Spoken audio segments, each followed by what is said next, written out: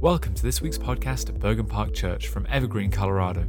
We hope you enjoy this message, and if you'd like to hear any more or learn more about the church, please visit bergenparkchurch.org. Anyway, we're going to be Romans chapter 12. If you want to grab a Bible, we're going to read verses 9 to 21. And so I want to jump into that, Romans chapter 12, starting in verse 9. We're about to turn up the house lights so you guys can see. A little dark. We'll get there. But it's good to see you guys. Hey, Romans chapter 12, verse 9. Let love be genuine. Abhor what is evil. Hold fast to what is good. Love one another with brotherly affection. Outdo one another in showing honor. Do not be slothful in zeal, but fervent in the Spirit, serving the Lord. Rejoice in hope, patient in tribulation, constant in prayer. Contribute to the needs of the saints and seek to show hospitality. Bless those who persecute you. Bless, do not curse them. Rejoice with those who rejoice. Weep with those who weep. Live in harmony with one another. Do not be haughty, but associate with the lowly. Never be wise in your own sight, and never repay anyone evil for evil. But give thought to do what is honorable in the sight of all, and if possible, so far as it depends on you, live peaceably with all. Beloved, never avenge yourselves, but leave it to the wrath of God, for it is written, vengeance is mine, I will repay, says the Lord. To the contrary, if your enemy is hungry, feed him. If he is thirsty, give him something to drink. For by doing, you'll heap burning coals on his head. Do not be overcome by evil, but overcome evil with good. This is the word of the Lord. All thanks be to God. You know, we live in a challenging opportunity, a challenging time. A time that I think in some ways, as last week we looked at, is characterized by brokenness. And there's an opportunity for the church in times of brokenness not to match brokenness with brokenness. Have you seen that in the home? Does that work? Brokenness with brokenness in the workplace, brokenness with brokenness on the street corners, brokenness with brokenness in the political realms. It doesn't work. Evil doesn't destroy evil. It just adds to the evil. Jesus came and he overcame evil with good. And so in a time of brokenness, we need the goodness of God through the power of the Spirit working through us. Because here's one of the challenges we have. You know, when the church is indwelt by the Holy Spirit, we are a compelling force in the world. But when the church is not indwelt and led by the Holy Spirit, we are just as destructive as any other force in the world. What makes the difference? It's the good news of the gospel through the power of the Spirit working through us, changing us from brokenness into goodness, and today from compromise into faithfulness. I think we could say, just as much as the world is broken, there's a lot of compromise. Compromise in our leaders from the political realm all the way down. We see it in the way that people engage in the political realm. They say one thing, do the other. They can redefine terms and reestablish definitions whenever they want. And that doesn't just happen in our political sphere, and it happens on all sides, each side equally. It also happens in the church. Happens with pastors. It happens with elders. It happens with our own compromise. And when the church compromises, here's the reality. It's not that we don't simply get voted back into office the next term. What happens is when we compromise, it reflects not as much just on the church, but on the character, on the nature of Jesus Christ, and across the world on the power of the gospel to be heard. See, when Christians compromise, what's at stake is the glory of God and the gospel. And if we see that in our leaders, right? We see that in the churches. We see that in our CEOs. But here's the challenge. I see compromise in myself. I don't always live up to God's standards. I know I don't live up to my own standards. There are times in which we hold people to certain standards. We get angry, we get embittered, we get angry with the way that other people react, and yet do we hold ourselves to the same standard at which we judge others? See, there's a brokenness in us where we see ourselves better than we really are. We see the world as more broken, and what we're missing is the right vision. What we need is a vision of the faithfulness of God. Why is there so much compromise? Well, I think we live in a time of great pragmatic selfishness. What do I mean? We are good at being selfish. Sometimes we're so good at being selfish, you don't even know someone is acting in a selfish way. And we're very pragmatic, meaning there's things that we want, and we so want them that we pursue them with this selfish drive to accomplish and to get. And you hear it in our culture. Hey guys, listen, just you do you. I do me. That's not the kingdom of God. The kingdom of God is being indwelt by the Spirit and allowing the Holy Spirit to move us from a place of deep, pragmatic selfishness to a place of faithfulness as we are empowered and dwelt by the Spirit. So today, what I want to do is look deeper into this idea of the faithfulness of God. What is it? Because I think sometimes we use that word, right? We say, hey, listen, God is faithful, brother, sister, whatever's going on. Listen, God is faithful. And then we say to somebody, hey, just be faithful. Be a good and faithful servant. But what does that word faithful mean? What are we actually saying? Because until we grasp what we're saying, we won't understand the implications of what that means to live out faithfulness in the world. And see, in the fruit of the Spirit, this word faithfulness in the Greek, it's this word pistis or pisteuo, and it's translated a number of different ways. When you read a passage, and maybe you've heard this, the just shall live by faith. Well, that can be translated two ways based on the context, because pisteuo or pistis can be translated faith, or sometimes it's translated faithfulness.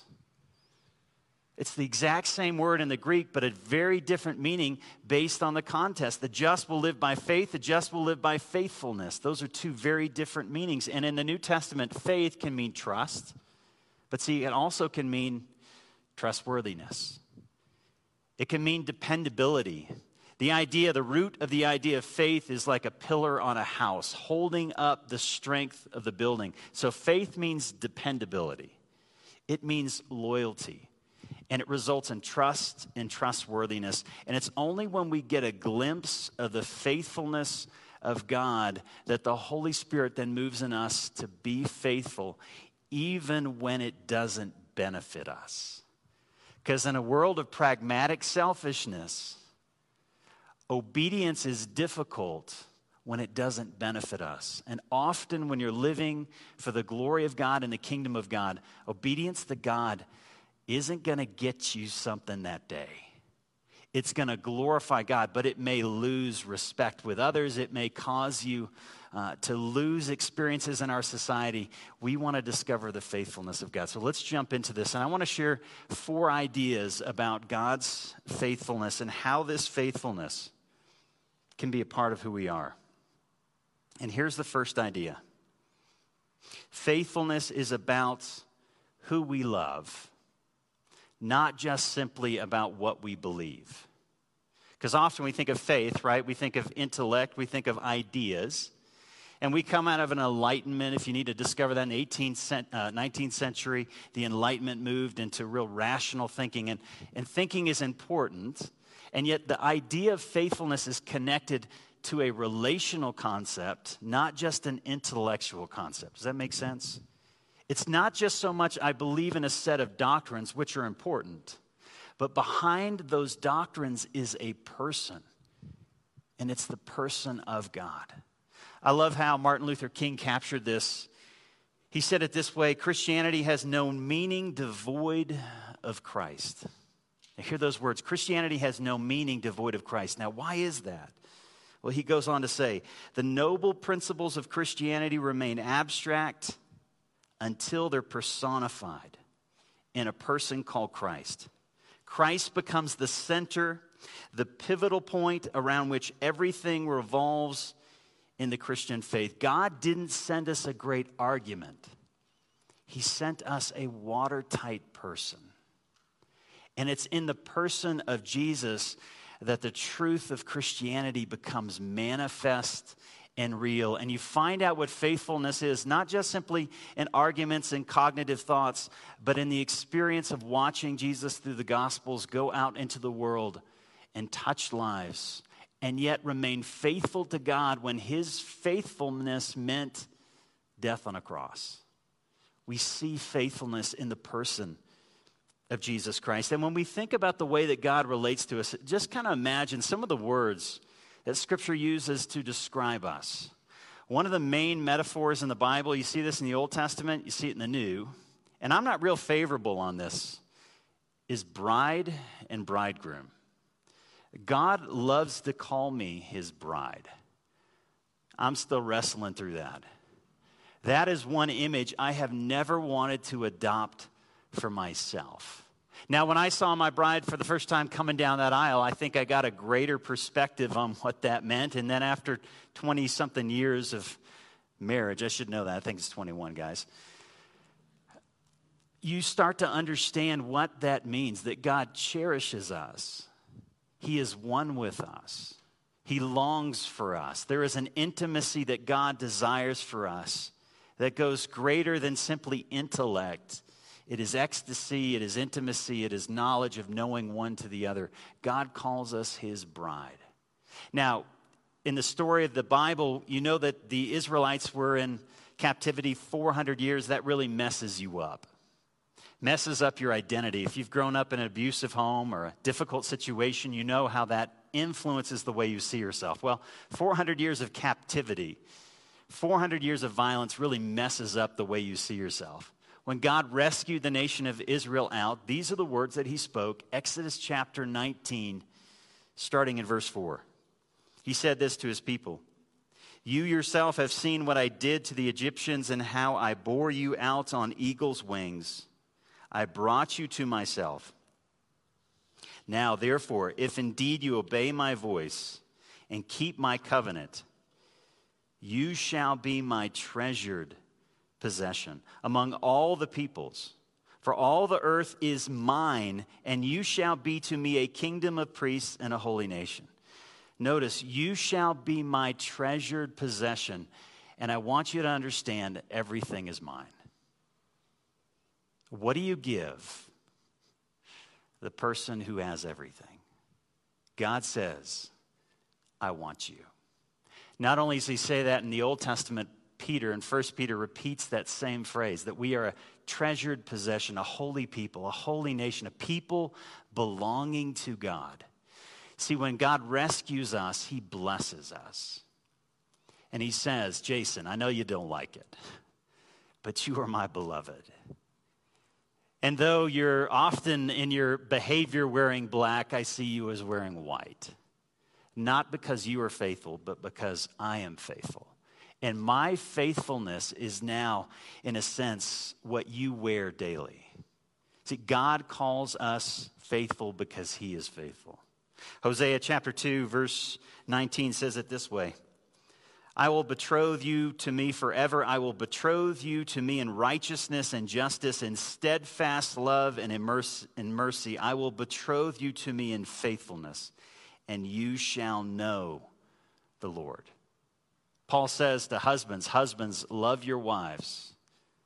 However you want, however you're feeling in that moment. No, but as the groom has loved us, love your wives as Christ loved the church. And what did he do? He gave himself up for her to cherish, to make her holy, and to cleanse her. This is the language that God uses. See, when you talk about faith and faithfulness, it's not anchored simply in a doctrinal proposition. It's anchored in a person, and a person who has been faithful to us. Faithfulness is about relationship. Second, faithfulness is also about who or what we trust. Now, here's the challenge. Because we live in such an enlightenment culture and intellect and ideas are so important to us, and they are, we often think if I say it, it must be true. So when we walk out the door, we say, God, I'm just trusting in you. You're my hope. I'm rejoicing in who you are. And yet we have these things called functional saviors. Functional gods. What are functional gods? Well, I walk out in the morning and, I think it's because I love God that I feel good, but maybe I just have a good hair day. Maybe the stock market is coming back. Maybe my boss called me and said, hey, things are good. Maybe the family was happy around the kitchen table that morning. And I'm walking, and those things are good, but we're walking out, and our heart is so fickle, and our affections are so fickle, that we think that we're trusting in God in this moment, but the reality is I got good health. I got a good life. I'm living in Evergreen. The mountains are right there. Just had my Starbucks. And I'm feeling good, but what's happening is there is a functional God that is really my foundation. Now, how do you discover if you're walking in trust and faithfulness in God or you're walking on a functional God that's kind of getting you by? It's called a pandemic. It's called stress. Stress is an opportunity to reveal what's going on in the heart. About 10 years ago, I had this health scare. Turned out to be nothing, just a little bit of, I think I had something going on, pleurisy or something in the lung. But I had this pain, intense pain right over my heart. And I thought, oh my gosh, I'm like 35. This is 10 years ago, so I'm 45. It's okay. I'll let you know that. And I was worried, and I'm thinking, oh no, I got to go to a cardiologist. My grandfather had heart issues. I'm too young. I go to the cardiologist, and they do this stress test. Anybody had that fun experience? They they lube you up, and then they stick all these wires on you, right? And then they stick you on this treadmill, and you start off, and it's pretty easy. You're like feeling it. Feeling macho, all these people are watching you. And then suddenly they go a little bit quicker. Mr. Freeman, you doing okay? Yeah, okay, we're going to take the incline up from 0 about to 5. How you doing on that? And you're going, I'm doing good. And then they take it all the way up, right? And it's going 15 miles an hour. You're at 10% incline. And you are just, everything in you is pushing and running. Because in that test, they're trying to discover what is the capacity of your heart. Well, when stress and trials come into your life, you see the capacity of your worship. You see what you really worship. Often you see it through your emotions. Often you see it through your anger. Often you see it through your sadness. There's normal sadness, normal anger. It's not sinful. But when we find ourselves in those places of rage, we're not worshiping God at that moment. When we find ourselves in those moments of moral superiority where we can look down on others, we're not worshiping God in that moment. Something functional has taken the place of God, and we find ourselves walking not in a firm foundation in relationship to God, but instead we find ourselves in a place of arrogance and pride. James said it this way: consider it joy whenever you face trials of many kinds, because you know the testing of your faith, it develops, that's the treadmill, it develops perseverance. And perseverance must finish its work so that you might be mature and complete, not lacking anything. Faithfulness is about dependency and trust. When you're in times of stress, what are you trusting in? And in this culture, every day there's a new thing to trust. A new gadget, a new image, a new experience. We live in a culture that's constantly saying, worship this, worship this, worship this. Peter said it this way: in this you greatly rejoice, though now for a little while you may have had to suffer grief and all kinds of trials. But these have come. Why? So that your faith, remember faith, it's based in what you love. It's not just based on the ideas. The ideas are important, but we can fool ourselves about what we believe. It's based on what we love, and it's based on what we're depending on. Though your faith, I lost it in my mind. More precious than gold that perishes, though refined by fire, may be proved genuine and may result in praise and glory and honor when Jesus Christ is revealed. What does this season say about what you worship? What is this season of political unrest, of brokenness in our streets? What does it say about what we worship? What do our conflicts in our relationships? When we have conflict in relationship, it's about what we worship. It's not about what she did. because she can't make me do something. That comes out of me. That's something that I didn't realize I had this on right now. You guys been watching that the whole time? Sorry about that. Just having a private moment in front of everybody. I didn't mean to wear this up here. I was listening to something this morning and had no idea that it was on. So anyway, that's a little bit of my life. Faithfulness is what we love. It's what we trust. And God shows us in those times of anxiety what we're depending on. And then third, faithfulness and faith in God. We see it, and we see that our faithfulness when there are opportunities to compromise. When compromise is great, we begin to discover what it is we're trusting in. I love this. Martin Luther, the great reformer in the 1500s, he said it this way: if I profess with the loudest voice in the clearest exposition every portion of the truth of God except precisely that little point which the world and the devil at that moment are attacking, I'm not confessing Christ. However boldly I may profess Christianity, where the battle rages, the loyalty of the soldier is proved. What's he saying? I can talk about Jesus, but unless I'm bringing into my life and listening to the Lord in those moments where I compromise, I'm not really professing Christ. I'm not really listening to the Lord. And here's the reality. All of us love to change the words of Scripture. There are verses I really care about because I'm doing well in those areas. My weaknesses are the things I don't see. It's called a blind spot. And there are aspects of God's character, aspects of what God calls us to that we ignore because they're difficult.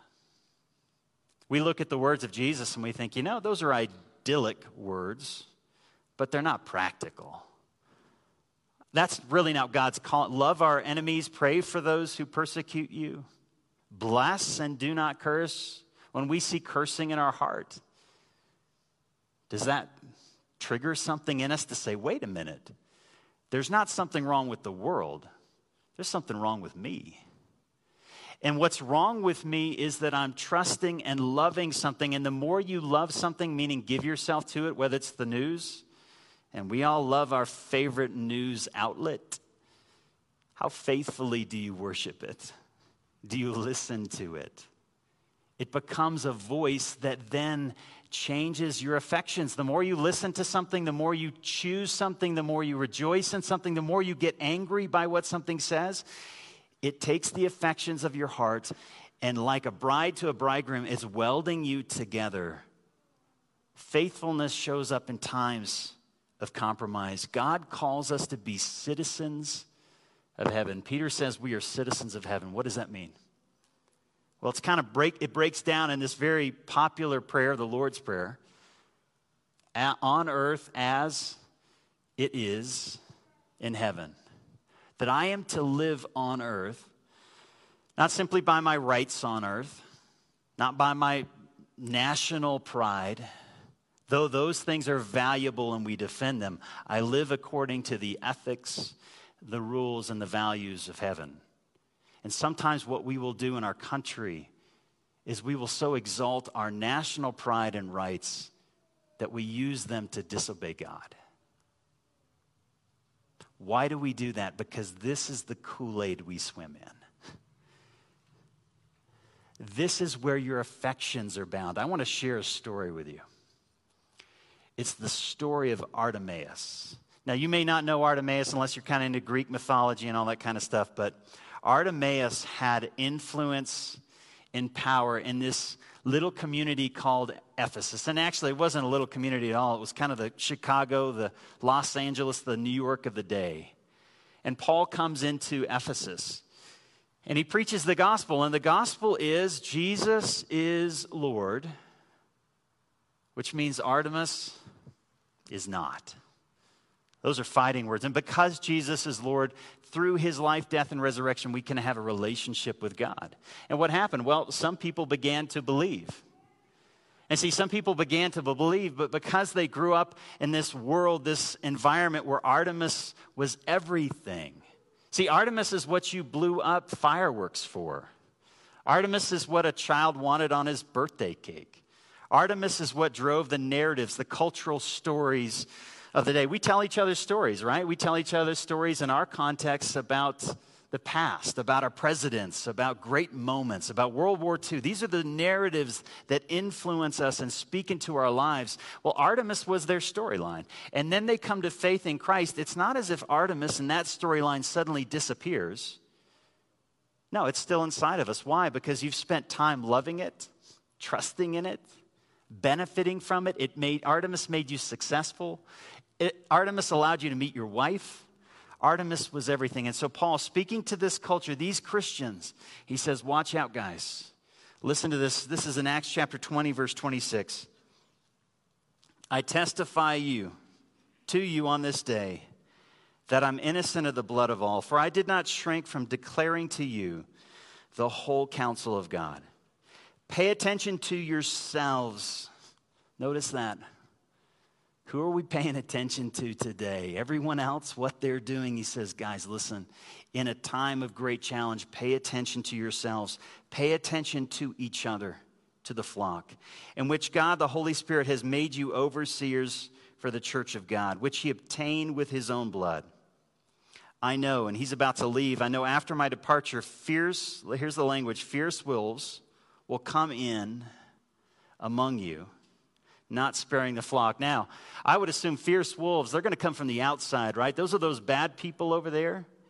The ones that do this or value this or act like this. Those are the bad people. Notice the next verse, verse 30. Where are these fierce wolves coming from? Among yourselves. It's from among ourselves that men will arise speaking twisted things to draw away the disciples after them. Therefore, be alert, remembering that for 3 years I did not cease night and day to admonish every one of you with tears. And now I command you to God. And here's the word, to the word of his grace, which he is able to build you up and to give you an inheritance among those who are sanctified. He's saying the challenge that happens is that within the church, it's not that we simply reject Jesus or we take these bold steps. See, fierce wolves often appear friendly. Fierce wolves are always familiar. What leads us astray is not the obvious, it's the familiar. And what happens as the church is we start just leaning to the left, we start leaning to the right, we start building on a foundation that isn't the gospel and it doesn't reflect the kingdom of God, and we justify our behaviors maybe by our national pinnings or our national rights. We lose being citizens of heaven because we're not listening to the King. We're not valuing his word. In days of compromise, hear me on this, you have to listen to God's word and evaluate what you believe. When you see riots in the streets, you got to go, bless and do not curse. When you see injustice, and however you see that injustice, you see someone mourning, you have to stop and go, mourn with those who mourn. You know what that does? That rights me. That gets my focus off myself, back on God, and I say, God, the problem isn't here. I need the spirit of faithfulness to work in a day of compromise. What is faithfulness? It's about what you love. Right now, in this time, you're training your heart to love certain things. Train your heart to love God. How do you do that? Last thing, you've got to see God's faithfulness to you. Here's what I love about the gospel. Here's what I love about the Christian faith. So often we get it wrong, because here's how I worked my faith out for the longest time. Jason, you just get it together. I'm Jason, if you didn't know. If anyone's Jason here, I apologize. I'm not talking to you. Get it together. I'd fail. I'd fall into temptation. What is wrong with you? And I would look at my unfaithfulness. You ever do that? Kind of spend a day just meditating on how worthless and broken you are. You hear the disappointment of others, and all of us have done that. We've hurt people. And what do? We sit in it. What is that called? It's called meditation. Scripture says to meditate on the word of God. What we love to do is to meditate on my nastiness. Sometimes the nastiness of others. She did this to me. You know what that does? The more you do that, it arrests your affections. Like a bride to a bridegroom, you're becoming one. And so there's these reactions we have in our culture because we have so ingrained ourselves to respond certain ways. We're not listening to the Word of God. And when those reactions come saying, wait a minute, this isn't what I love. I need to allow the Word of God to begin to diagnose my brokenness and my lack of faithfulness. How do you do that? By in your brokenness, reminding yourself of the faithfulness of God. If you camp in your unfaithfulness, you're going to sit there and be miserable. But when we are broken, God doesn't love us because we get it right. God loves us because Jesus got it right. And it's Jesus' rightness that makes us right. Do you know in your hour of greatest need, God was faithful? And you may think, well, hey, maybe that moment hasn't come. No, it came. It was called the Garden of Gethsemane. You may not realize that was your hour of greatest need. Why? Because that was the moment Jesus was tempted. To do what? To allow his heart to move to pragmatic selfishness. To say, my disciples are asleep. Do you remember the story? It's dark. What happens in the dark? My disciples are asleep. The cross is coming. This is Thursday night before Friday. Death, dying for the sins of others. Why is it silent? Why is it dark? Why is everybody asleep? It was the test of the faithfulness of Jesus. And in that moment where he is sweating drops of blood and he turns to his Father and the Father is not there, rather it's the wrath of God, he chose to be faithful. He chose to stay so that his faithfulness in that moment would anchor us in days of compromise. Because as he is faithful to us, and as we see his faithfulness, in our unfaithfulness, what you got to do is say, God, I thank you that you are faithful. In our moments of brokenness, we need to be honest, but we don't need to live there. That's not where the gospel is. The gospel means good news. It means God is faithful. So God, in my brokenness, what changes me is reminders of your faithfulness. Have you ever lived with somebody who was so faithful to you and they just broke you down? I wish you had. I've seen that in pockets where someone just loved you so well, and even though you ran and even though you continued to go down this path, they loved and loved and loved, and that love moved the heart to repentance. What is that? To change. And a new life began. That is God's love for us. Let me read this verse to you, 2 Timothy. 2 Timothy, and I think it's in chapter 2, he says it this way. 2 Timothy chapter 2, verse 13. If we are faithless, he remains faithful. Why? Because he cannot deny himself. That is the husband who loves us. That is the Creator who knows us and longs for us. He is faithful because he cannot deny himself. And that is why no temptation has taken you but that which is common to man. And here's the language. Ready for this? Temptation's in me, and yet Paul says, God is faithful. And I think, wait a minute, Paul. We're talking about my temptation. Why are we talking about God's faithfulness? Because that's what you need when you're tempted. What have you been relying on, Jason? Trying harder? Beating myself up? No, God says, I want you to remind yourself your identity. You are my bride. You're my chosen one. In those hours of temptation, God is faithful. What do I need to do? When I feel broken, I need to go to the one who makes me whole. And in admitting I need you, you know what? God is close to the humble. He stays away from pride. And he says to us this in James, you adulterous people. Now, why does he say that? Because he's jealous for us. God's jealous for us. He's jealous for our love was created for him. And he says, you adulterous people. Don't you know that friendship with the world is hatred towards God? What's he saying? He's not saying that the world, people are bad. He's saying it's the systems of the world. It's loving the things of the world. He longs for our love. So how does he show his love for us? We don't love because we love. We love because he first loved us. That while we were sinners, Christ died for us. allow the faithfulness of God to move you to faithfulness. Stop trying to build up false faithfulness. It doesn't work. But instead, be indwelt with the Spirit of God. Confess to God the beauty of his faithfulness for you. And in those moments of weakness, repent and say, God, thank you for being faithful. Thank you for loving me. Thank you for chasing after me. Thank you for not defining me by my worst failures. Thank you for defining me by what Jesus Christ has done. Every day is new, and grace starts off every morning.